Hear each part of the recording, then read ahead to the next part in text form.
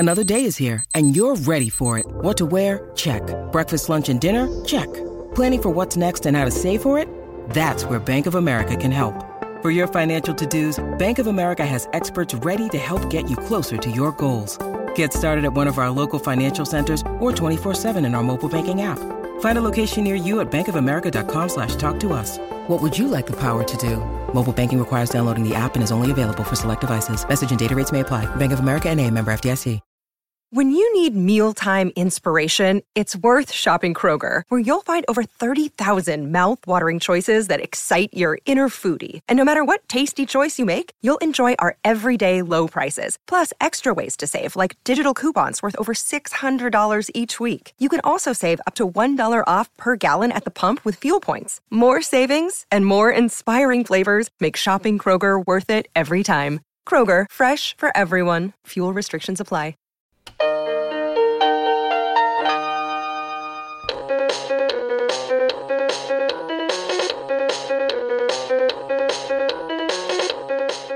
Hey everybody, welcome to Profoundly Pointless. My name is Nick. Coming up in this episode, we're going to be talking about climbing and cats.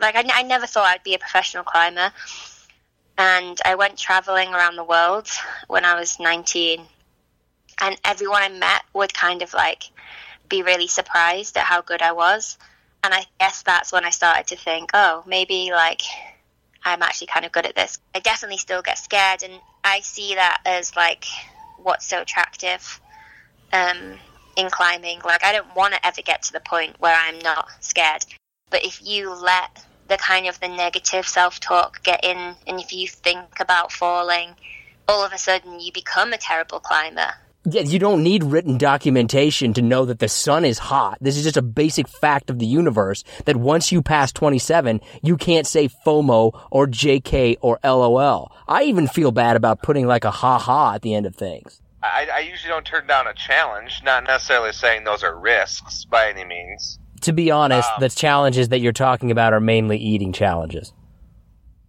Sure, but they're still risks, right? My number 5 is Meowth. Guess what my number 5 is? Also Meowth. No way. Yeah. I want to thank you guys so much for joining us. If you get a chance, download, subscribe, share. We really appreciate it. It really helps us out. I've never really been a huge sports fan.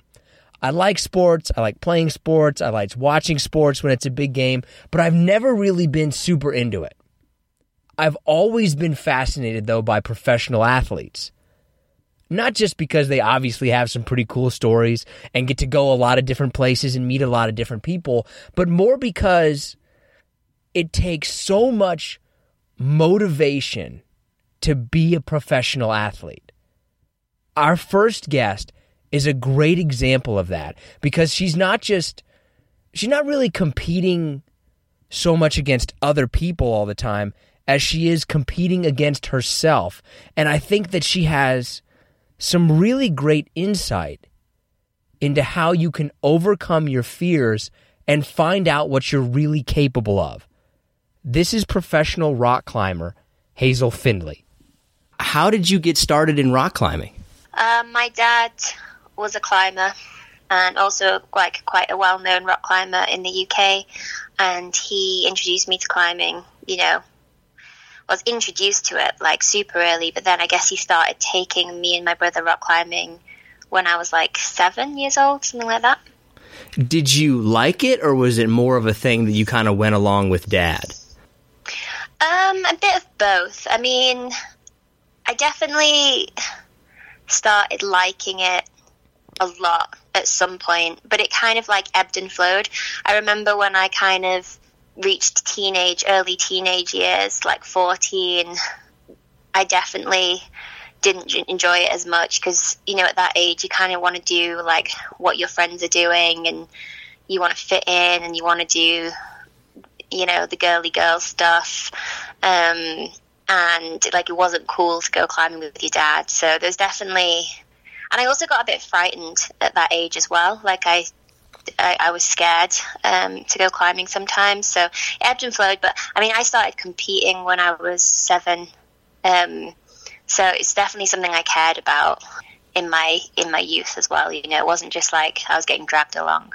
When did you realize that, okay, I'm pretty good at this? Like, I'm beyond just good at this? Yeah, it's a good question. I don't know, because I was, when I was really young, when I was like 7, 8, 9, there was kind of no other girls my age doing it. So I was always kind of good, but always within this context of there's no one there to compare myself to.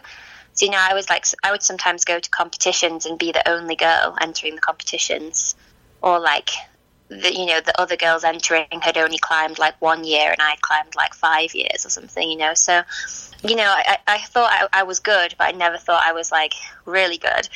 And then I guess when I was around 19, I kind of went, like, I never thought I'd be a professional climber.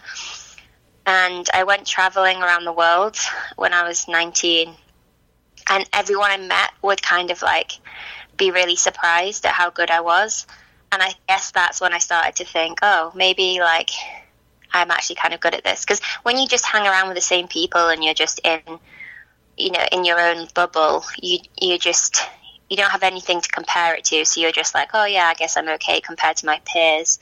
But then when you start to travel and like you're still kind of good compared to the people in all these different countries, then I was like, oh, maybe I should like think about this as a career.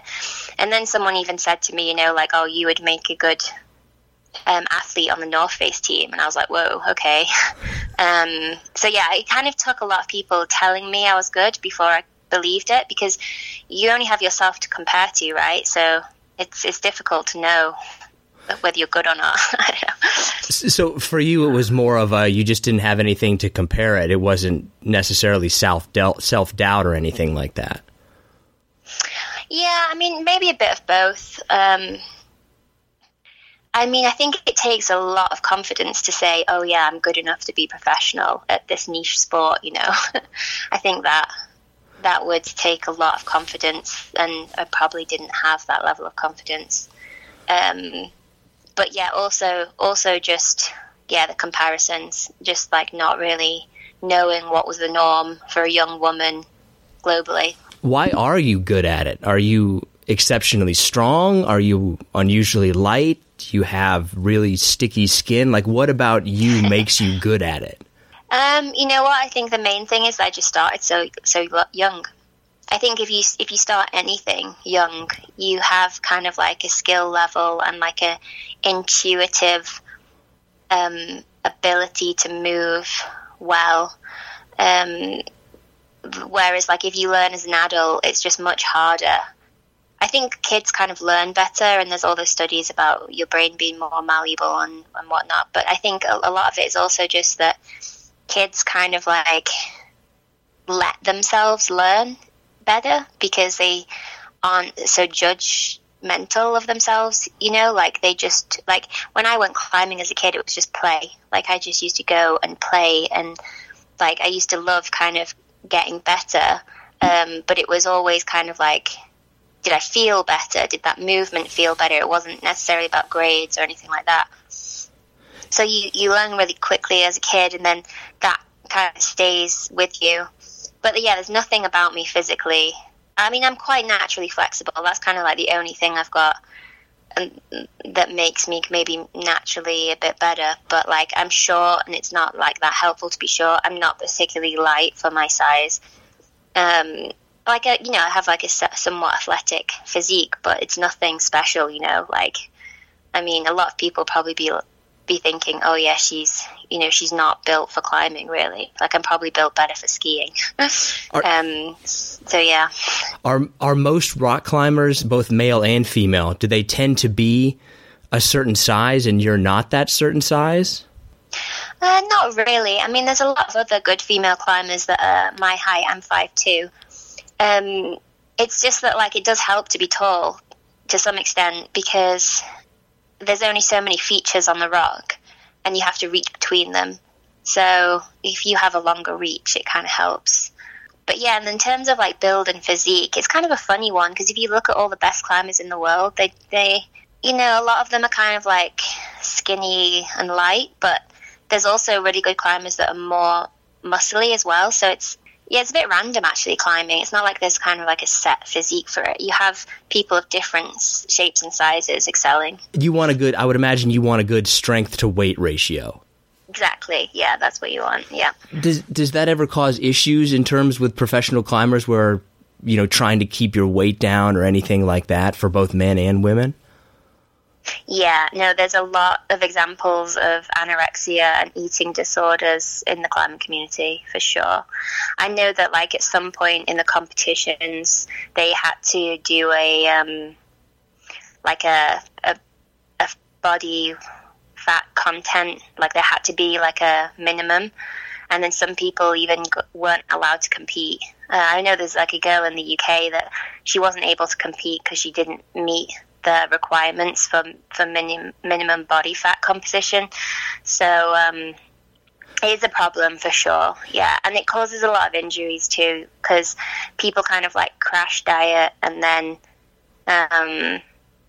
their like performance gets better, but only temporarily. Like, you can crash diet, lose a bit of weight, and then your performance goes up, but you don't get the longevity of like being resilient to injury and stuff. So yeah, it's a problem for sure. Is that a new thing? Because just from my limited experience with it, it doesn't seem like a sport that would gravitate to that toward, to be more about being outside and experiencing nature as opposed to this hard kind of competition. Is that a new thing?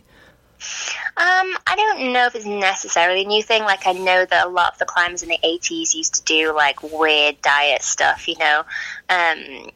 but you are right in the sense that for people who see climbing as more of a lifestyle sport, which I guess even though I'm a professional climber, I've definitely approached climbing from a more like lifestyle orientation rather than like being the best compared to others. For those people, it's not really a problem because they see it as more this like a holistic thing. It's definitely more of a problem within the competition circuit and like high-end sport climbing. Has that become two different things now? Or like, is outdoor climbing a different thing than indoor climbing? Are they so diametrically opposed that they don't really go together anymore? Yeah, that's correct, yeah. For a lot of people, indoor climbing was just this, like, means to train for outdoor climbing when the weather was bad, or because they live in a city and they don't have the time or the access to the outdoors. But now it's kind of becoming a thing in its own right. So, like, a lot of people who live in cities, they'll go to the climbing gym and they'll never go outside. You go into the climbing gym and people are like, oh yeah, I might try going outside one day, and you're like, wow, this is new. And if they do go outside, maybe they're just going to boulder, which is where you climb small boulders without a rope. It's kind of like easier, and it requires less of a skill set to do, so it's more accessible. And then also what they're doing in the competitions is that they're like, and I guess the Olympics has something to do with this, but they're like, the way that they set what's called the problems or the routes, so like essentially like where they put the holds on the wall, they've made that to be kind of its own style. So like, you have to climb inside and you have to train in order to be good at that style of climbing. You can't just go outside and hope that you'll be good indoors. Like, it won't work that way. So like, if you're a competitor, you're going to be spending most of the year climbing indoors. One looks more like outside climbing and one looks more like slight gymnastics Ninja Warrior.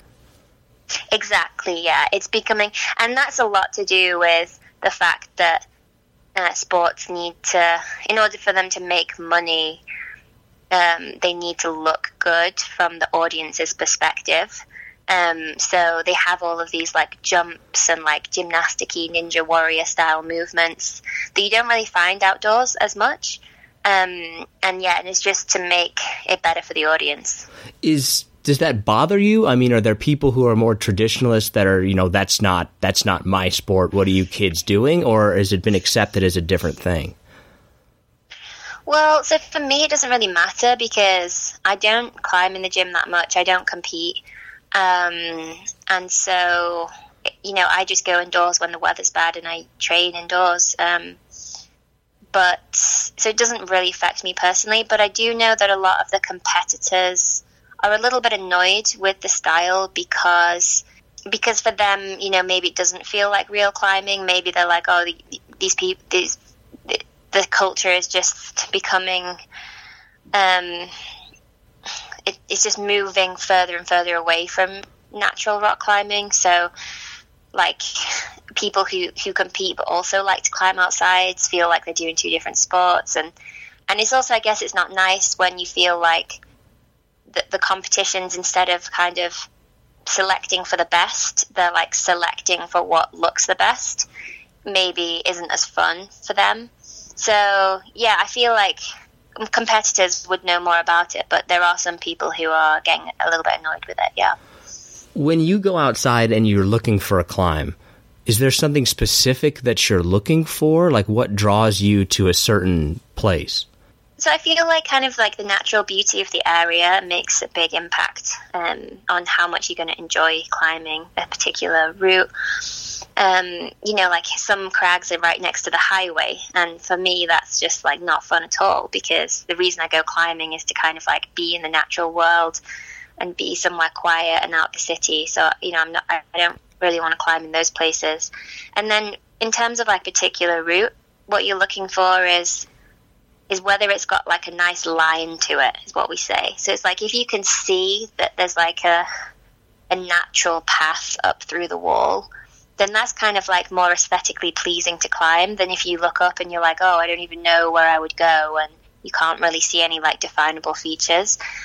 So that's something to look for. And then the rock quality as well. Like, people like to climb on good rock and not loose rock. And then also just like the movement, and you generally won't know if the movement's nice or not until you actually try the route.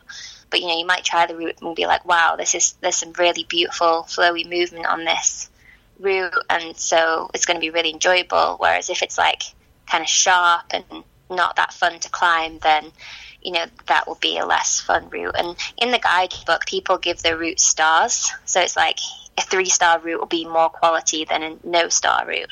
I was looking and I noticed that you have a number of first female ascents. Are you looking to do that? Like, will you look for a climb and I want to be the first woman to do this? Or is that something that you don't really go after, and if it happens, it happens? Yeah, with the first female ascent, it's not something I go after. And half the time you don't even know if you're the first woman to do something or not. You generally just know that if it's like a famous route or something. But the climbing media likes to talk about first female ascents, because I guess it's a way for them to showcase women climbing. But yeah, it's not something I go after. But I also have a few first ascents, and they're kind of more fun to do because you know that no one's done it before, and so it's really like you feel like you're kind of on new terrain, and you're giving something back to the community, and like there's a real process of like maybe you clean the route, maybe you like decide where exactly it goes, so it's like more of a creative process. Whereas like a first female ascent is like there's maybe already been 50 male ascents or something, so you're just repeating something, and that's fine. It's just like it's not the same as doing a first ascent. When you say cleaning it, you're not chipping into the rock or anything, or you're just getting like junk out of the way?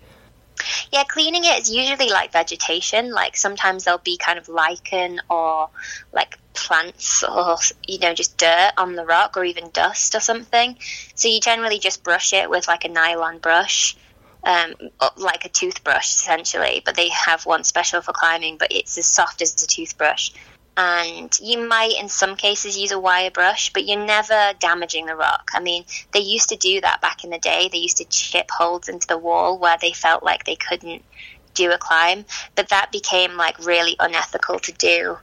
Because the thing is that you're by doing that, you're kind of lowering the standard. You're not only damaging the rock forever, but you're also like lowering the standard, which means you're like kind of stealing from future generations. Because just because you look at something and you're like, oh, that's impossible, I'll chip a hole, you know, the Adam Ondra of today, who's probably the world's best climber, he would look at it and be like, oh no, that's a good project for me. So are we close though? I mean, are we close to the point? I would imagine like you can only do so much. Do you think we have a ways to go, or are we at the point where like, look, our body can only do so much.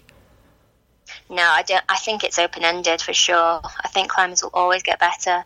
There's just new ways to train, new ways to get stronger, new nutritional ideas and processes. There's just also just like freaks of nature that come along, right, who have just got this like crazy power to weight ratio. And then there's people who start when they're like 2 instead of 5, so they just like have this crazy movement ability from such a young age. You know, it's open-ended. I think we'll always be getting better.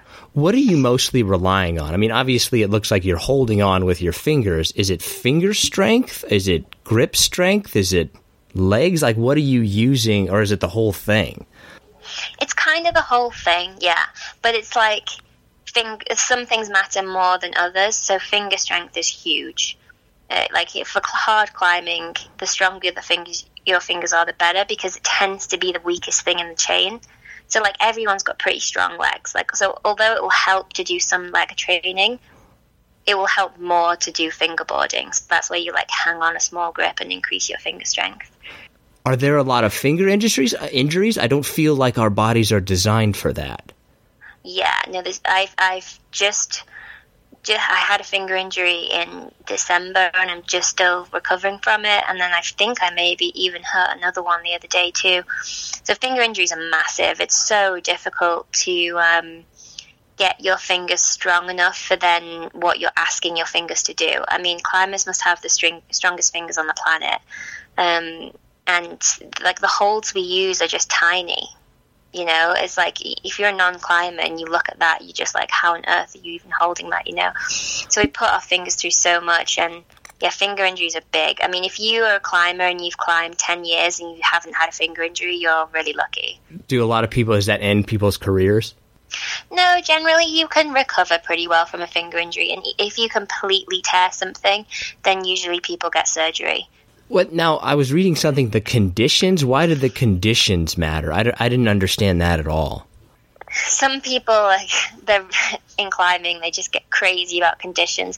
Basically, like the rock kind of feels stickier in certain conditions. So, like, basically, a general rule is like if it's hot out, it's bad conditions, and that's mostly because your fingers will sweat when it's hot out.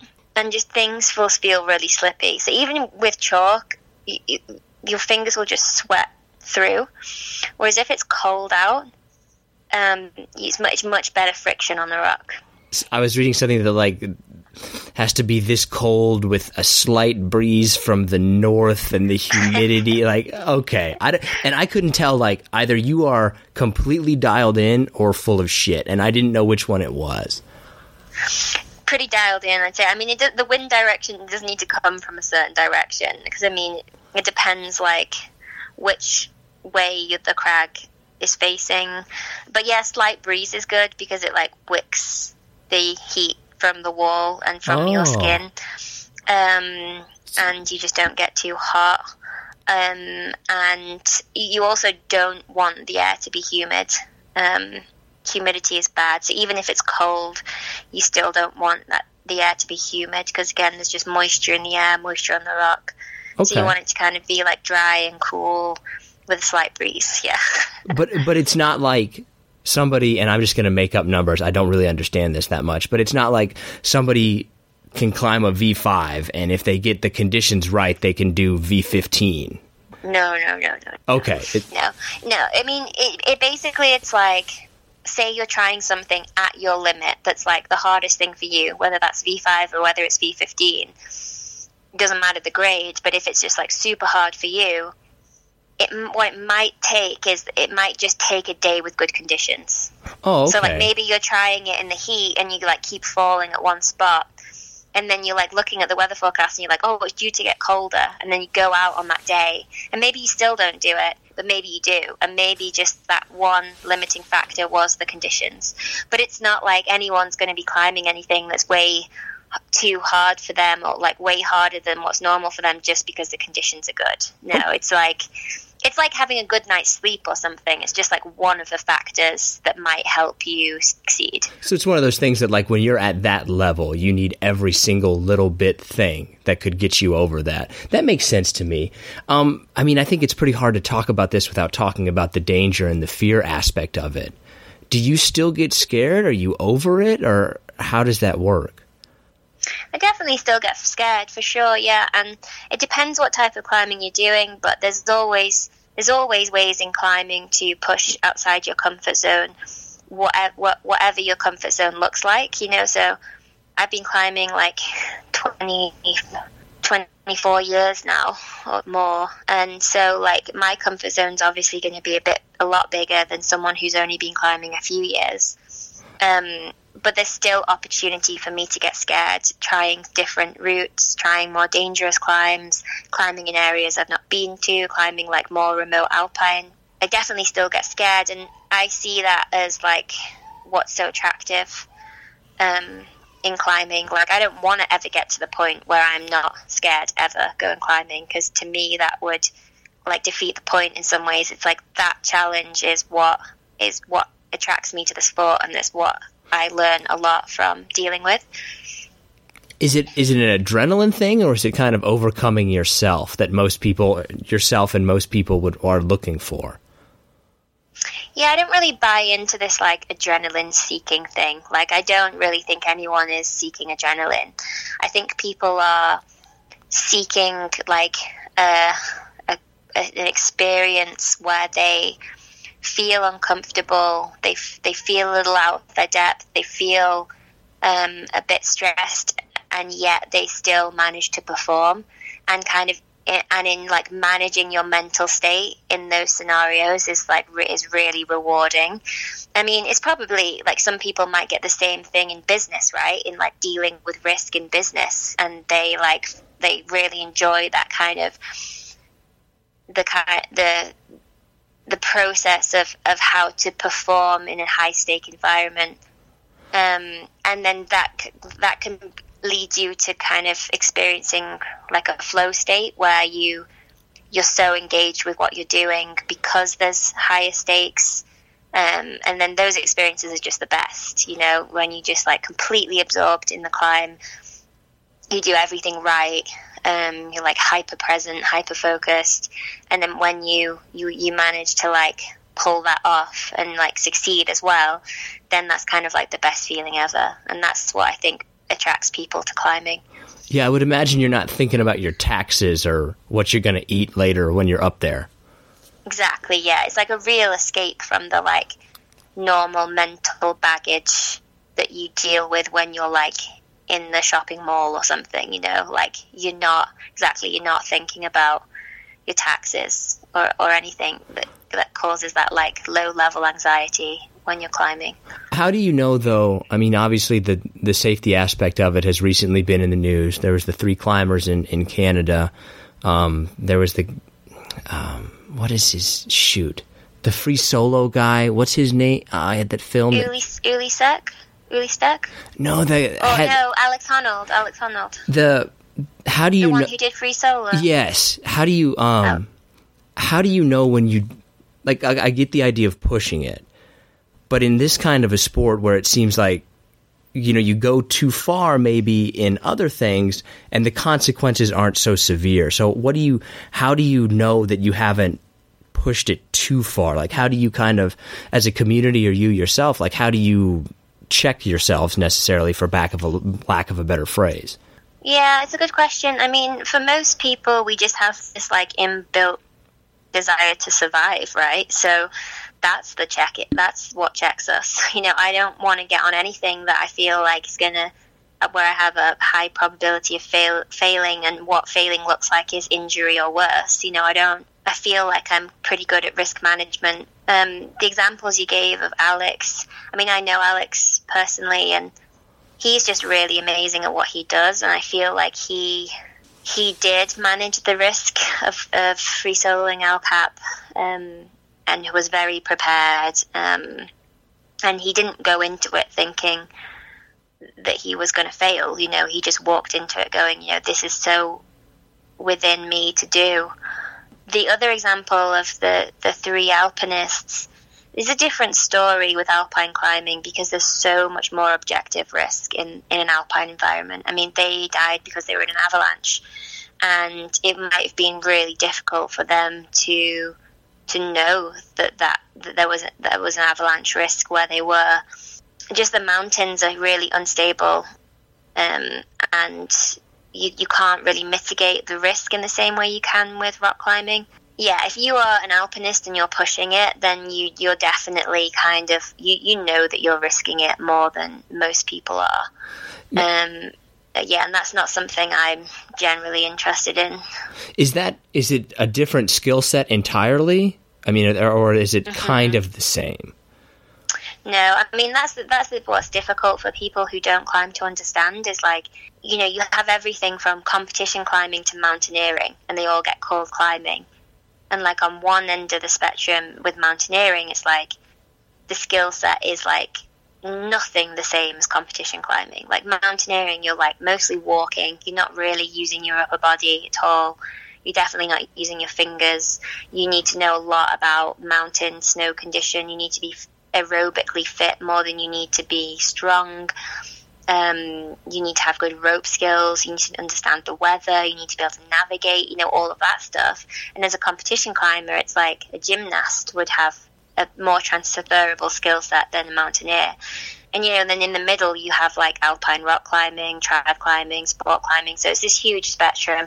And so if people say, oh, you know, climbing's dangerous, you're like, well, what activity within climbing? Because some of it's way safer than driving your car down the highway, and some of it's way more dangerous than anything else you can do with your time. So it's really pretty varied, and your personal approach to that matters hugely. Like those three guys who died in Canada, they were pushing it.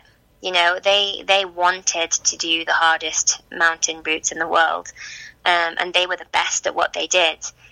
But sometimes you can be the best and still be unlucky in a mountain environment.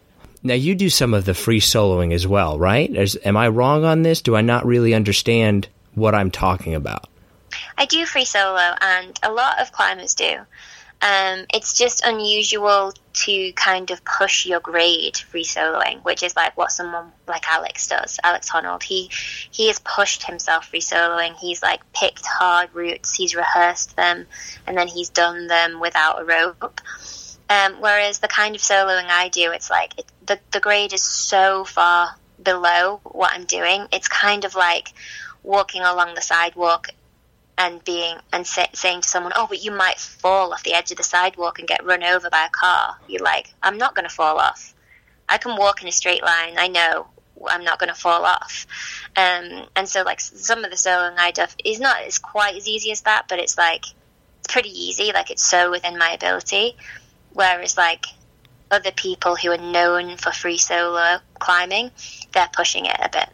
Are the people who push that a little bit in the community within itself, not necessarily in the media, because the media says what the media is going to say, but are they looked at differently in the climbing community? Like, does the climbing community encourage them? Do they try to discourage them? Or do they just look at it as, this is what you do what you do?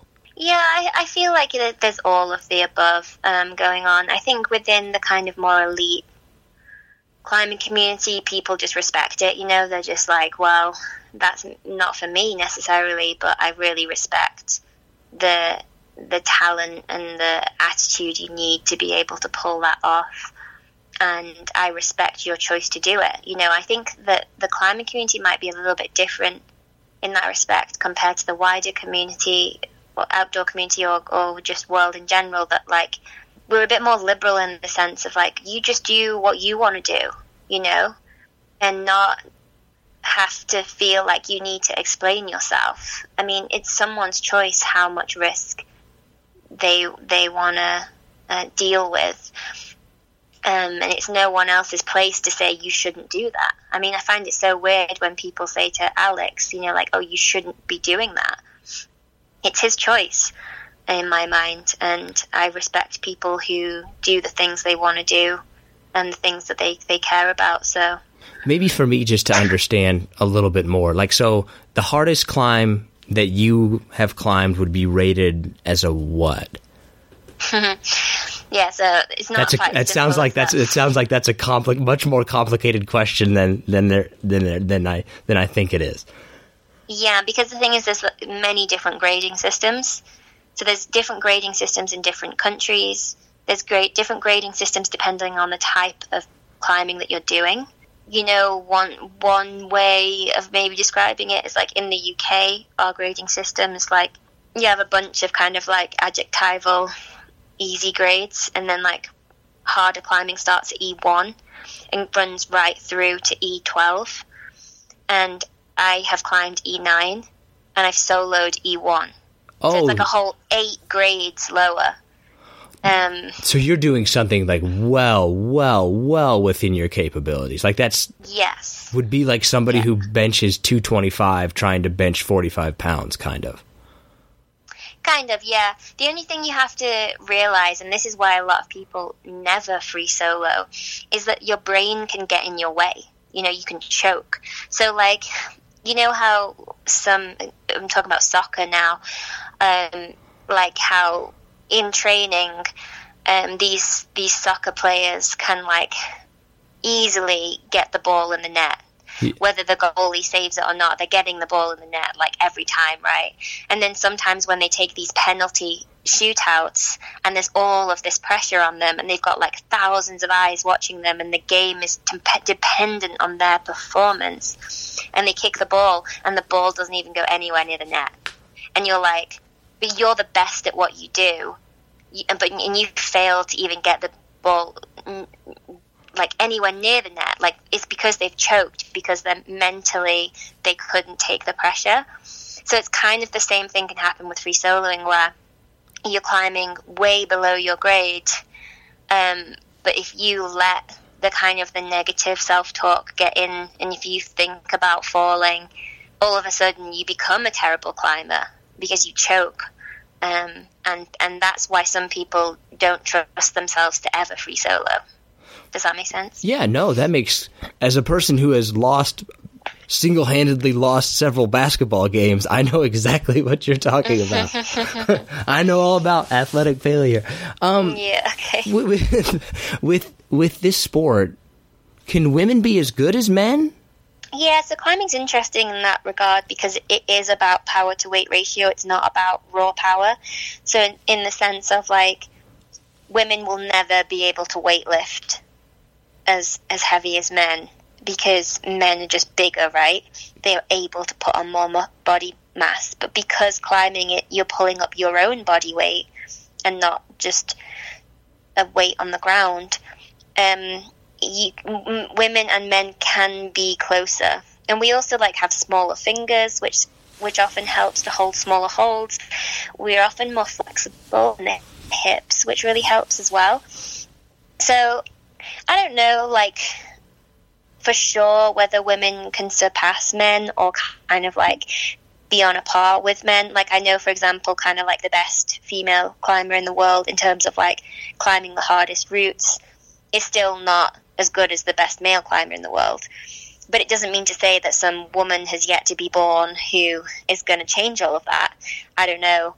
I do feel that, like, from my own personal experience, that men are generally still stronger than women. They still have, even when you factor in weight difference, they're still stronger. But sometimes women can be better, and so, like, they have better technique, which means they don't need to be quite as strong.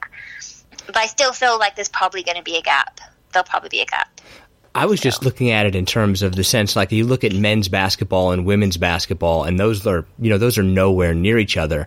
But this looked like, rock climbing looked like, well, they're really close. Like, that's much more, you could have a competition where everybody is competing, and you could have, not upsets, but you could have women win that. Yeah, you can. Like, they're definitely a lot closer, for sure. But there's still a gap. But, I don't feel like it matters that much, I feel like I think the main thing is that we support women's climbing just as much as male climbing, which you don't see in other sports. Like, I don't know any female basketball players. or like American football. I don't know, like the female teams, just they're not supported, right? So I feel the main thing is that we respect women climbers as much as we do male, and I think that is generally the case within the climbing community. As a professional climber, is this basically the question that I'm going to be direct and ask you is essentially, how much money do you make? I mean, is this the living? Can this support you pretty well? Yeah, I can live entirely off my professional climbing income. And there are other ways I can top up that income. So I do kind of speaking events, and I do some film work, and I also coach. So I'm a coach for mental training for climbing. So kind of like the psychological side of things. I coach people in that. So that's more from personal interest than because I need to do it because of the money.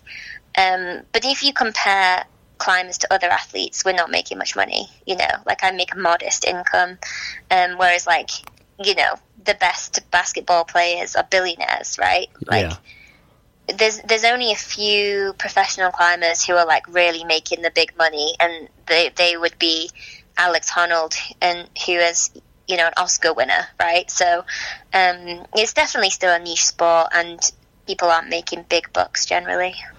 As a woman in the industry, I mean, I look around, and do you ever feel pressure that, if I did this a little bit different, if I wore this instead of doing this, do you feel that pressure in rock climbing, or does that really not exist? There is some of that going on for sure. Climbing's definitely not as bad as other sports, but you do have this phenomenon of female climbers who are famous and successful and make a lot of money and get a lot of support from sponsors because they are willing to kind of like show flesh and kind of promote their appearance rather than their talent, to kind of put it that way. There's definitely that going on, and I know personally if I like played that up more, maybe I would have more following, because all of this, like, to be a professional climber is basically to like be good at social media. A lot of social media is just such a huge part of being an athlete these days, and I find it a bit upsetting, disappointing that that like appearance for women just sells more. It's like more of a commodity than it is for men. It matters more. And so, but I don't necessarily feel the pressure. It's just like I know that I would maybe make more money if I did do more of that, which is a bit sad, I think. What is the worst rock climbing scene in a movie? Oh, I don't know. Like in a normal Hollywood movie. Yeah. Oh, what's that one where they like rip all the pieces out at the start of it? Oh, Vertical Limit. Yeah. That's so awesome, though. I love it just because it's so stupid. Like this in the start where it's like there's a family climbing or something, and like all the pieces rip out, and then he's like hanging, and then they have to cut the rope. It's so ridiculous. It's just like that would never happen. But it's funny though. Like, it's just a funny scene. What is the best rock climbing scene in a movie? Not it's that one. Yeah, it's kind of both, I guess, really, isn't it? Best and worst, yeah. Do you hate how the media kind of describes it? Because I feel like this is something where the general media would describe rock climbing and just get it basically completely wrong. Yeah, the general media is always getting climbing wrong in a multitude of different ways. Like we have this tabloid newspaper in the UK called The Sun. I don't know if you've heard of it. Yeah. Or maybe it's the Daily Mail. I think it's both, actually. One it was. Both are terrible tabloids. I'm just trying to think which one this was. But they interviewed me, and they said the most ridiculous things about me. They were like, I'm addicted to adrenaline, and I've like never said that in my life, And they just want to play up that side of it, and don't realize that that's only a small part of climbing. So yeah, it was so funny. I don't know if you followed the Dawn Wall Tommy Caldwell and Kevin Jorgensen did the Dawn Wall, which is like one of the hardest routes up El Capitan, and there's a huge media circus around that. Like, people got really involved in it, but no one really understood what they were doing. None of the media really knew what was going on. The really famous rock climber that we were talking about, Alex Honnold, didn't they misspell his name or something? Wasn't there a story I think like they called him like Honlove or something? I just remember seeing like, I think that's not even his name. It's pretty bad. Yeah. Do people ask you to open bottles a lot? The thing is, it's like I mostly hang out with other climbers, so not really, because they also have strong hands. But I guess my mum asks me to do that. She's riveted for you?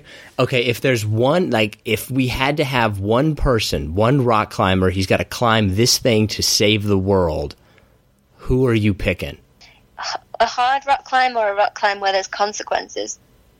Ooh, let's do both. I didn't think of that. So Adam Ondra is probably the one person capable of climbing the hardest thing. He's like pretty much, people sort of accept that he's the best rock climber in the world in terms of like climbing the hardest level. And then Alex Honnold would be the person I'd trust not to fall the most. He's like the most calm, in control, mentally strong climber in the world, for sure, who's ever lived, I think. Best rock climb you've ever done. What's your favorite one? Probably the routes I've done up El Capitan. It's just like big wall climbing's amazing. You like camp on the wall when you're up there for like a week at a time, and that's just like the most fun thing ever. I love it. Is there a difference between when you get like, okay, I'm kind of scared at 100 feet up? Are you more scared at 500 feet, or does that make any difference at all? To some people it does. To me, not so much. Like some people who like feel uncomfortable with exposure become more scared at like the higher they go. I'm generally okay with it, but for some people it's tricky. You were a philosophy major? I don't know why. For some reason that stood out to me. Yeah, I did philosophy at Bristol University in the UK. What was it about philosophy? I just love philosophy. I like that kind of critical thinking. I like arguments. I like logical reasoning. I kind of like the breadth of the subject. You're not kind of like getting bogged down in like this niche area. You're kind of asking big questions that like underlie other subjects, so you can like do like the philosophy of medicine, you can do the political philosophy, you can do ethical philosophy, you can do philosophy of science. There's just philosophy. You can just ask interesting big questions about any subject. So yeah, that's what I really like. What philosopher would have made the best rock climber? Oh, I have no idea. None of them probably. They spent so much time reading. What's one climb that you've done that you're proud of doing it, but you would never ever do it again? That's a tricky one. I mean, I just did this route near Moab in Utah. There's like this 70-meter crack line, 220 feet, and I'm really proud that I did it. But like, because it was a crack, I was like shoving my fingers in this narrow crack repeatedly, and it's kind of like made my knuckles really sore, my fingers really sore, and it was like just this painful experience, And so now I'm like, I don't ever want to do a route like that again. What do you got coming up? I'm going to Mongolia on Wednesday. What? Yeah, to go climbing. Yeah. I'm going to explore some new rocks in Mongolia that haven't been climbed before. That's a place like do they have that many rocks there? I mean, that's out there, isn't it? Yeah, it's pretty random.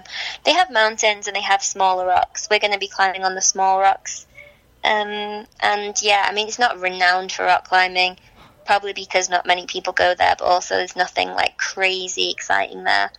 But there's still a lot of rock that hasn't been climbed, so it will be like an exploratory trip. I want to thank Hazel so much for joining us. If you want to connect with her, we have linked to her on our social media accounts. We're Profoundly Pointless on Facebook, Twitter, and Instagram. There's also a little bit in the RSS feed, which if you just look down on this podcast, you'll see a whole bunch of links. Those are links to her different social media accounts and to her website as well. It's really cool to look at her Instagram, not just because it's inspirational and she has some great messages about how you can overcome your fears, but also it's really cool just to see all of these different places in the world. Okay, so now let's go ahead and give John Show a call, and I'm calling him really late. He's a big stickler on being on time, but I'm just going to try to reverse this and see if we have any success. What's going on, pal? Wow, about time you answered. About time I answered.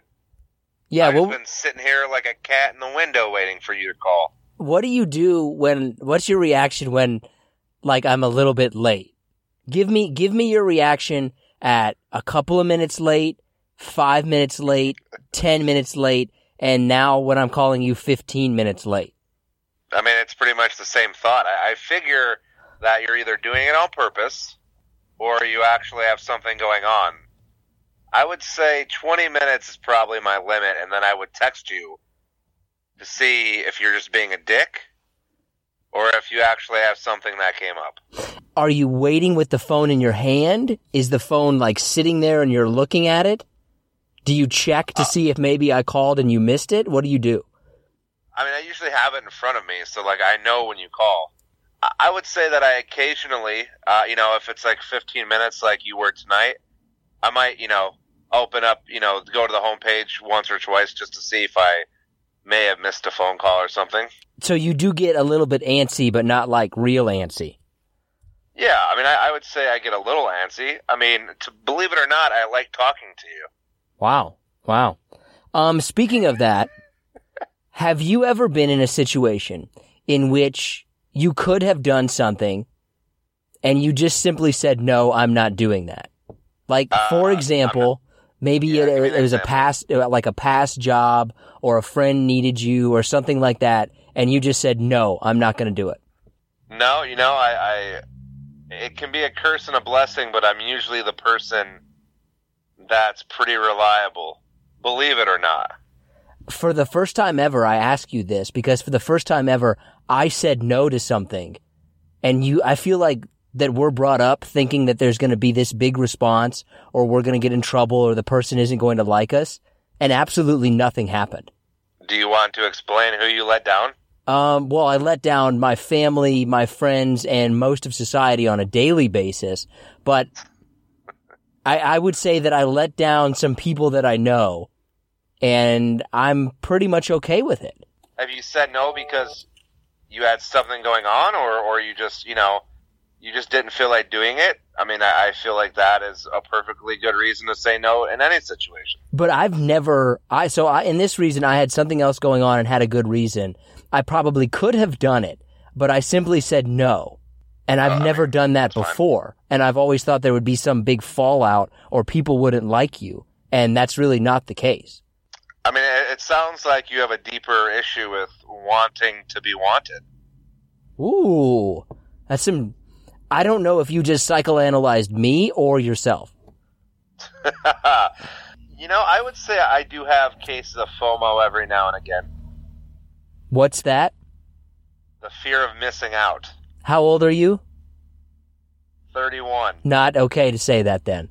27 is the hard cap on FOMO and any kind of thing like that. Not appropriate for you to say bullshit. It. No, you can't say that at 31. You can say that all the way up to 20. Huh? There is no universal cap for when you can or cannot stop saying things, except for LOL and JK. Yeah, the hard cap is 27. That's the cap for that. You can't say that past 27 anymore. It's not appropriate. Because you've then slipped... I'm going to need some written documentation. Yeah, you don't need written documentation to know that the sun is hot. This is just a basic fact of the universe that once you pass 27, you can't say FOMO or JK or LOL. I even feel bad about putting like a ha-ha at the end of things. Okay, sure. Whatever floats in in Nick Vinzant's world. We will go by those rules. This is not my rules. This is the world's rules that you have been breaking. I don't say the other two. I mean, apparently I say FOMO because it's a cool word to say. Maybe you should say it. FOMO. I like it a little bit. I like FOMO, but I can't say it because I'm over the age of 27, which is the same thing applies to you.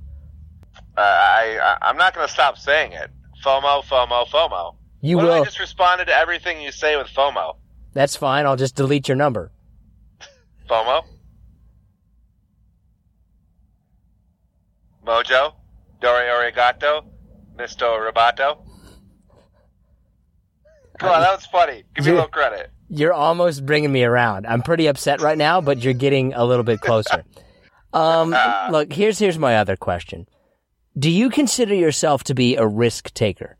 Not really. Not the way that I wish that I could be. Explain. Well, I mean, there's many things in my life which will remain nameless. I think the older you get, the less amount of risk realistically you can take. I would agree with that because you're not just taking a risk for you, you're essentially taking a risk for your possible family and children. So it gets a little bit more complicated. But have you been a risk taker before in your life? I mean, yes and no. I mean, I usually don't turn down a challenge, not necessarily saying those are risks by any means. To be honest, the challenges that you're talking about are mainly eating challenges. Sure, but they're still risks, right? I guess. I mean, you could eat until you died. It's possible. Well, I'm about 2 cheeseburgers away from that, so you should be more nicer to me. Anyways. You don't have to say more nicer. You can just say nicer. Yeah, well, once again, you're not the grammar police. Anyone can be the grammar police if they want to be, and they know about grammar. There's no official body of the grammar police. Guess what? I think I just realized what I'm going to spend my evening doing, and that is taking a photo of you, photoshopping a grammar police badge onto your chest, and putting the picture on Facebook. You know what? I'm going to send you this picture right now, and I want you to see your honest reaction to this. Because somebody took this picture of me today. And I'm going to send you this. And if you don't, I'll post this picture on Facebook as well for us. You look at this picture. You look at this picture and tell me I'm not a beautiful woman. Oh no! That's. You look me in the eyes and tell me I'm not a beautiful woman. I can. Just go ahead and say it. Just go ahead and say it. On a scale of 1 to 10, for people who don't know, if we haven't posted this picture yet on our Facebook account, it's one of those things where it swaps you as a man or a woman, and I sent it to John. Look at that picture and tell me that I'm less than an 8 as a woman. You are. You're like a 3 or a 4. That is not true. That is not true whatsoever, because the person who took that picture said, "Wow, you're a beautiful woman." Like, wow. All I can say is I really think that we should social media that and get the people's opinions. What is a risk that you wish you would have taken but did not?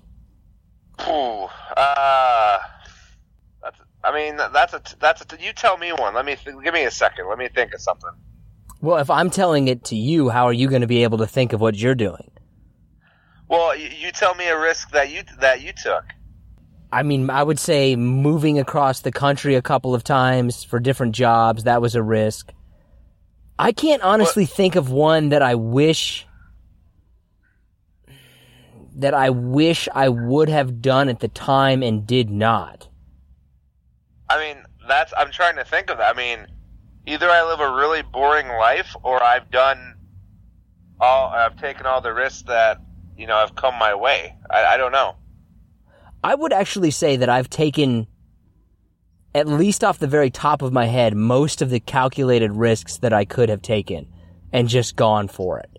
I can't think of one risk that I didn't at least attempt to do.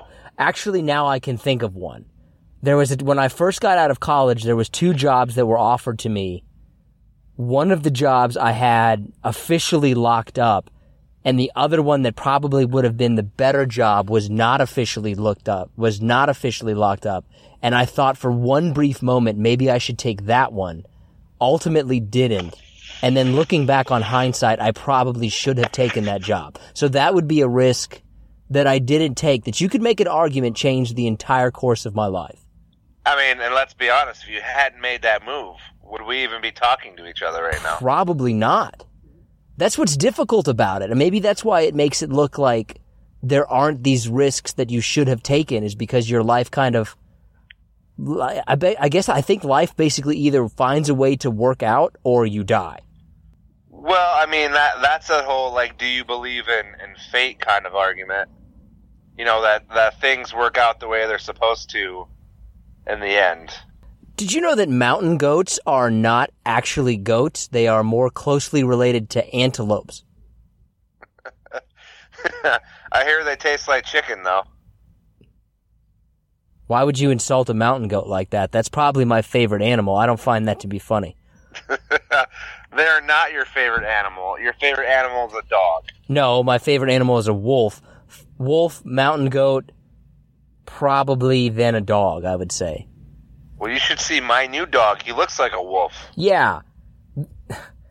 If you're gonna listen, last episode you said that you got this dog. Kudos to you for adopting the dog. You named it one thing, and then you changed the name. Why wouldn't you just pick it and stick with it? Like, what are you doing? Not even my fault. The wife takes all the blame for that. 100%. I got nothing. What did you say when she said she wanted to change the name? I said, I don't give a shit, but, like, let's pick a name and stick to it, honey bunches. Which name do you honestly like better? Max, the old name, or what is it, Archie? No, it was Mac, first off. Whatever. And it's Archie. I like Mac better, but his last kennel or shelter name, whatever you want to call it, that was given to him was Archie. So you went back to Archie? I don't think a big dog should be named Archie. That's a little dog name. I've said the same thing.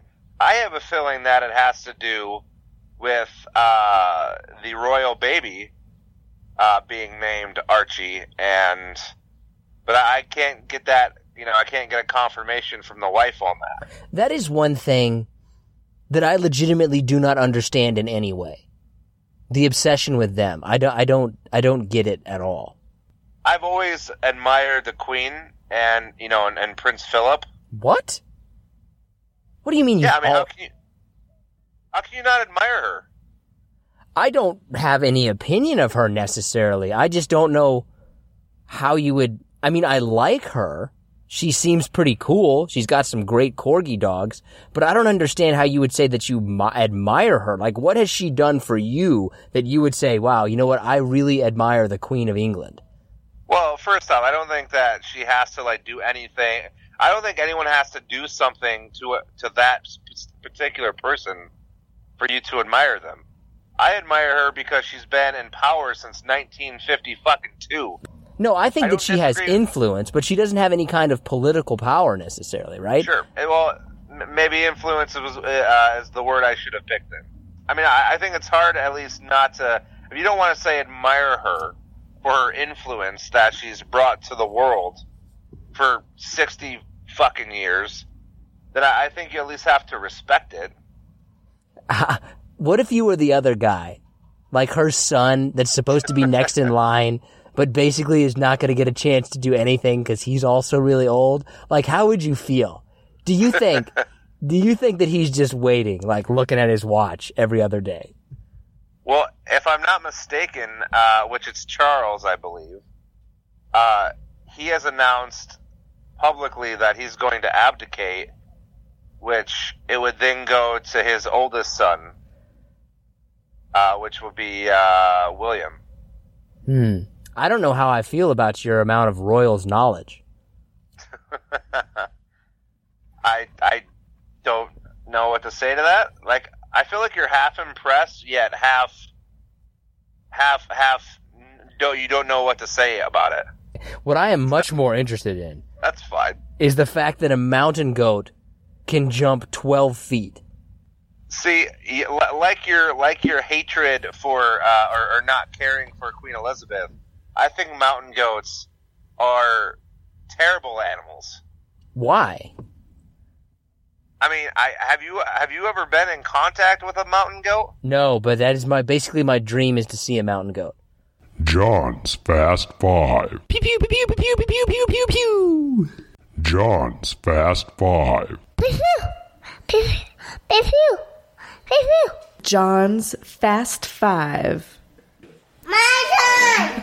My turn. In a second. Wait. Shh. My Be quiet.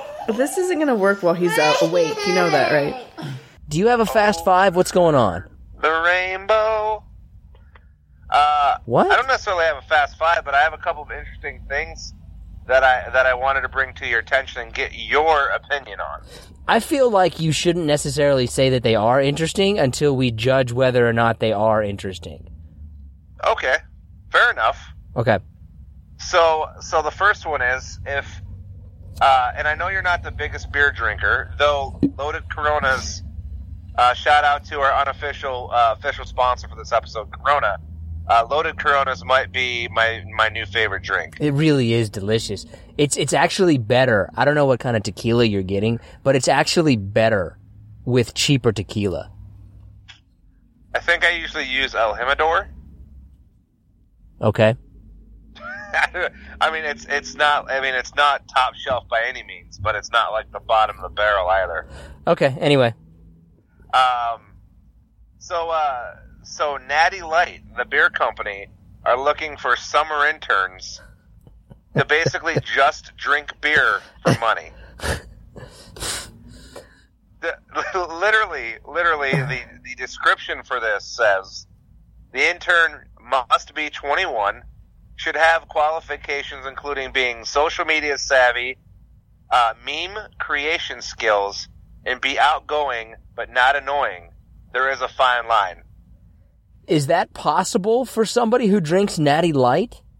Shout out to Mark Hooten, who nobody here really knows or is listening knows, but you can find him on Facebook, and as soon as you see his profile picture, you will see a man who is just encased in Natty Light. That he does look like you don't even need to know anything about him. You just see him like, yep, he drinks Natty Light. What was your cheap beer of choice when you were underage?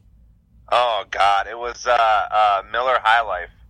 See, I was Keystone Light. I started out Natty Light and then went to the Keystone Light 30-pack only because it was the 30-pack.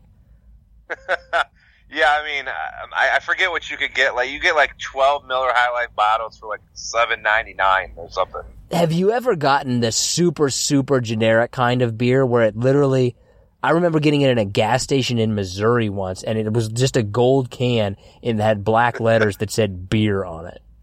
It kind of scares me. I mean, I've lived in metropolises all my life, but for country backwoods folk like you, I really wonder sometimes like what they sell in some of these like gas stations / party stores. Oh, I mean, you can get a lot of, I don't think it's any different than what you have. I mean, you still have to be a major distributor to get a lot of that stuff out, especially if it's cheap. You might be able to get some really, like, you can get moonshine or something where I'm from. You could get people who would make it. Like, what is, and I don't know, you're from Derby, Kansas, for those who don't know. And is that a decent sized city? The city in and of itself is probably 30,000 now. Wichita is probably 400, maybe 450,000. But there's obviously cities within driving distance of those that are like 1,000, 2,000, I would think, right? Yeah, I mean, there's cities within driving distance of every city that are 2,000. Like, that doesn't make any sense. No, my point, it does make sense. My point is, I want to know the weirdest thing you've ever come across in one of the backwoods liquor stores. Like, what's the craziest, most awkward thing you've ever come across. Actual shit on the floor of a gas station. Just sitting there on the floor of the gas station. See, it did make sense, because that's a great story. Yeah. Actual shit on the floor of the gas station. Walked in, it was just in the middle of the aisle. They're like, that's human shit, right? The guy's like, yeah. He's gonna come back and clean it up later. That's fucking terrible, but that's a great story. So I want to bring another question to you. This past week, Albert Pujols, who's a baseball player, became the third player ever in Major League history to hit his 2000th RBI. They were playing in Detroit. A Detroit fan caught the ball. It was a home run. He caught the ball and refused to give it back to Albert Pujols, no matter what either organization offered him. His reason being that the offers were too lowballish in the beginning, and he felt he was being, mistreated as a fan. So the idea, if somebody has this kind of monumental achievement, should you give it back to them just because? Yeah. Say you were that person who got the ball. Would you give it back, or how would you play it? I guess it depends on if it was the home team that I was rooting for, and it depends on the other player. If it's kind of a guy that you just don't like, then F him. Like, how much does Albert Pujols make? Like $300 million contract? He can give you... I'm probably a few million off, but I know he's above $15 million a year. Look, everything, pay what it's worth to you. And if the guy wants $50,000 and you don't want to pay him $50,000, then you can't complain because it's not worth that much to you. That's the way that I would look at it, is that pay what it's worth to you. And don't complain if the other person doesn't want to sell it to you for that, because it's ultimately, I think it's in your hands. If you want it, go get it. And if you don't go get it, then you didn't really want it that much. I don't think that anybody owes you an obligation to give it to you. Okay, that's fair. And Albert Pujols kind of said that. Whether he was just doing that to save face or not, which I'm sure he probably was. But this is a stat that's universal. Even casual fans know what an RBI is. What is it for people who don't know? It's a run batted in. Okay. So, and he's the third player ever in history to achieve 2,000 runs batted in. Ever in history. And the reason this guy's refusing to give the ball back, which the MLB wants it. It's not just Albert Pujols. Major League Baseball wants it, and he's not going to give it back because he feels he was being treated unfairly. I'm completely fine with it. He had to pay for the ticket, right? Right. So what's the big deal? You know what? This is if that fan went back there and said, "Hey, this is my 2000th game. Will you let me in for free?" You think anybody's doing that? No, of course not. So then what's the issue? I think that people just, they want something without giving him something. Right, but he didn't go into details, at least from what I read, of what wasn't offered to him. Who knows? They may have offered him 10, 15 grand and he wanted 150. But 10, 15 grand, which would be an incredible amount to most people, is probably not an incredible amount to Albert Pujols in Major League Baseball, right? So that's like saying, hey, I know there's this thing that you want, I'll give you $1 for it. Let's just for the sake of argument assume that what they were going to give him is the equivalent of $1 to, if you did the math, right? Then who's right in that circumstance? If you're talking about a number that is proportionately more manageable, then who's right? Does your opinion change if ultimately hey, Albert Pujols wants this, I'll give you $1 for it, and the guy said no? Right. When you have guys that are making between $100,000 and $250,000 per at bat, and they have 700 at bats a year, I guess that kind of puts that in perspective. Yeah, I don't think they probably didn't offer him very much. Now, would it be worth it for that guy to would I take 10 grand for that? Yeah, I would. I'd probably take $100 because it would mean nothing to me. Are you ready for our top 5? I am. I'm actually quite excited about it. So if you do this shit to me where, I pick the top 5 and you're like, oh, well, I didn't come up with a list, I'm going to be really disappointed. Well, I always get worried when you're excited about a top 5 because then you overthink it, and then your excitement makes it less enjoyable for me, I think. Well, I mean, our top 5, fictional dogs is blowing up. People love that list. They love my list. They love both of our lists. I believe most people thought that mine was correct, but let's just go ahead and move on. So this one, though, is top 5 fictional cats. I went by the definition of it. I'm going to be interested to see what you did. So what's your number 5 on top 5 fictional cats? I have, and this is my only questionable cat of my list. Okay. And I'm curious to see what you say to this.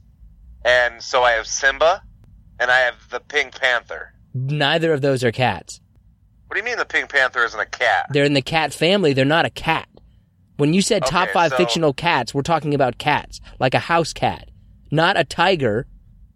All right, well, or a panther. Those are different things. Just because I knew you'd say that, I had like a 5A in the back just in case. And seeing, I guess we're disqualifying anyone of the cat family. Yeah, we're just going with cats, regular cats. My number 5 is Meowth.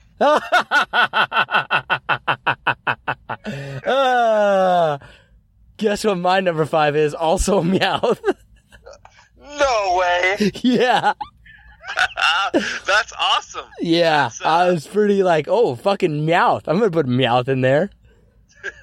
For those who don't know, Meowth is a Pokemon, one of the original Team Rocket members, and really does nothing in the series, but yet has somehow become one of the faces of Pokemon. I don't know how it happened. For those who don't know, John has a horrifying amount of Pokemon knowledge. Thank you. That's a compliment, I think. Yeah, but it's a little to the point where people would be like, whoa. That's this guy is into Pokemon. What was the highest level that you achieved? Were you a Pokemon master? You're goddamn right I was. I got all 8 physical badges sitting on my shelf. Wow. At the age of 29, too, which is impressive. What's your number 4? It's actually 30, but no big deal. My number 4, I had to go with, maybe the most famous, older generation cat, and that's Felix the cat. Okay. I know of that by name, but I can't picture it. Well, I mean, I think for our generation, because we're too young for the cartoons, it's, especially in some movies, you always see those freaky fucking Felix the cat clocks. Oh, okay, I know exactly what you're talking about. I don't have a disagreement at that at 4. I think that's a decent place to put this. My number 4, people who know who this is are going to absolutely, I think, agree that this is a top 5 fictional cat. People who don't know who this is are just going to be like, what the heck is this? My number 4 is the cat bus from My Neighbor Totoro.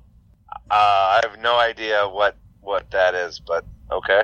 Okay, well, it's one of the great movies of Western and Eastern civilization, so you should probably check it out. It's called Cat Bus? No, it's the cat bus in the movie My Neighbor Totoro. All right, well, we'll just move on to my number 3. Okay. I went with Tomcat. Oh, you're talking about Tomcat from Tom and Jerry? Oh, yeah. Okay, so jumping ahead, I have Tom from Tom and Jerry and Sylvester tied at number 2. Okay, fair enough. My number Sylvester did not make my list, but I think they're kind of basically the same thing. Look, Tom is definitely 2A and Sylvester is 2B, but I think they're basically the same. So my number 3 is Garfield. I had him at number 2. Okay. So we kind of just flip-flop, 2s and 3s there for the most part. So number 1, I'm going to be interested to hear what your number 1 is. I think that once you hear it, or at least hear mine, I don't think there's much of an argument. You kind of have to go, yeah, that's number 1. Who do you got? Who's your number 1?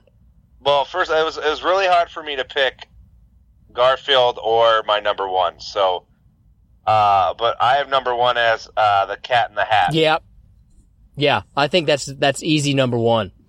Books, movies, media. I mean, everyone knows who the Cat in the Hat is. I don't feel, though, that fictional cats compare anyway to fictional dogs. I think fictional dogs are by far the stronger group. I'm curious to do a best of bracket and see who comes out on top between the top cats and the top dogs. That's an interesting one. Yeah, I think we could one of us could figure out a way to do that. Who did you leave out? In terms of cats, there aren't a whole lot of many more cats, I think. Like I said, I didn't have Sylvester on there. I also wrote down Puss in Boots. That's the only other ones that I was thinking of. If you went cat in the broader sense, there's tons of them. But when you just go specifically cat, it's a little bit harder.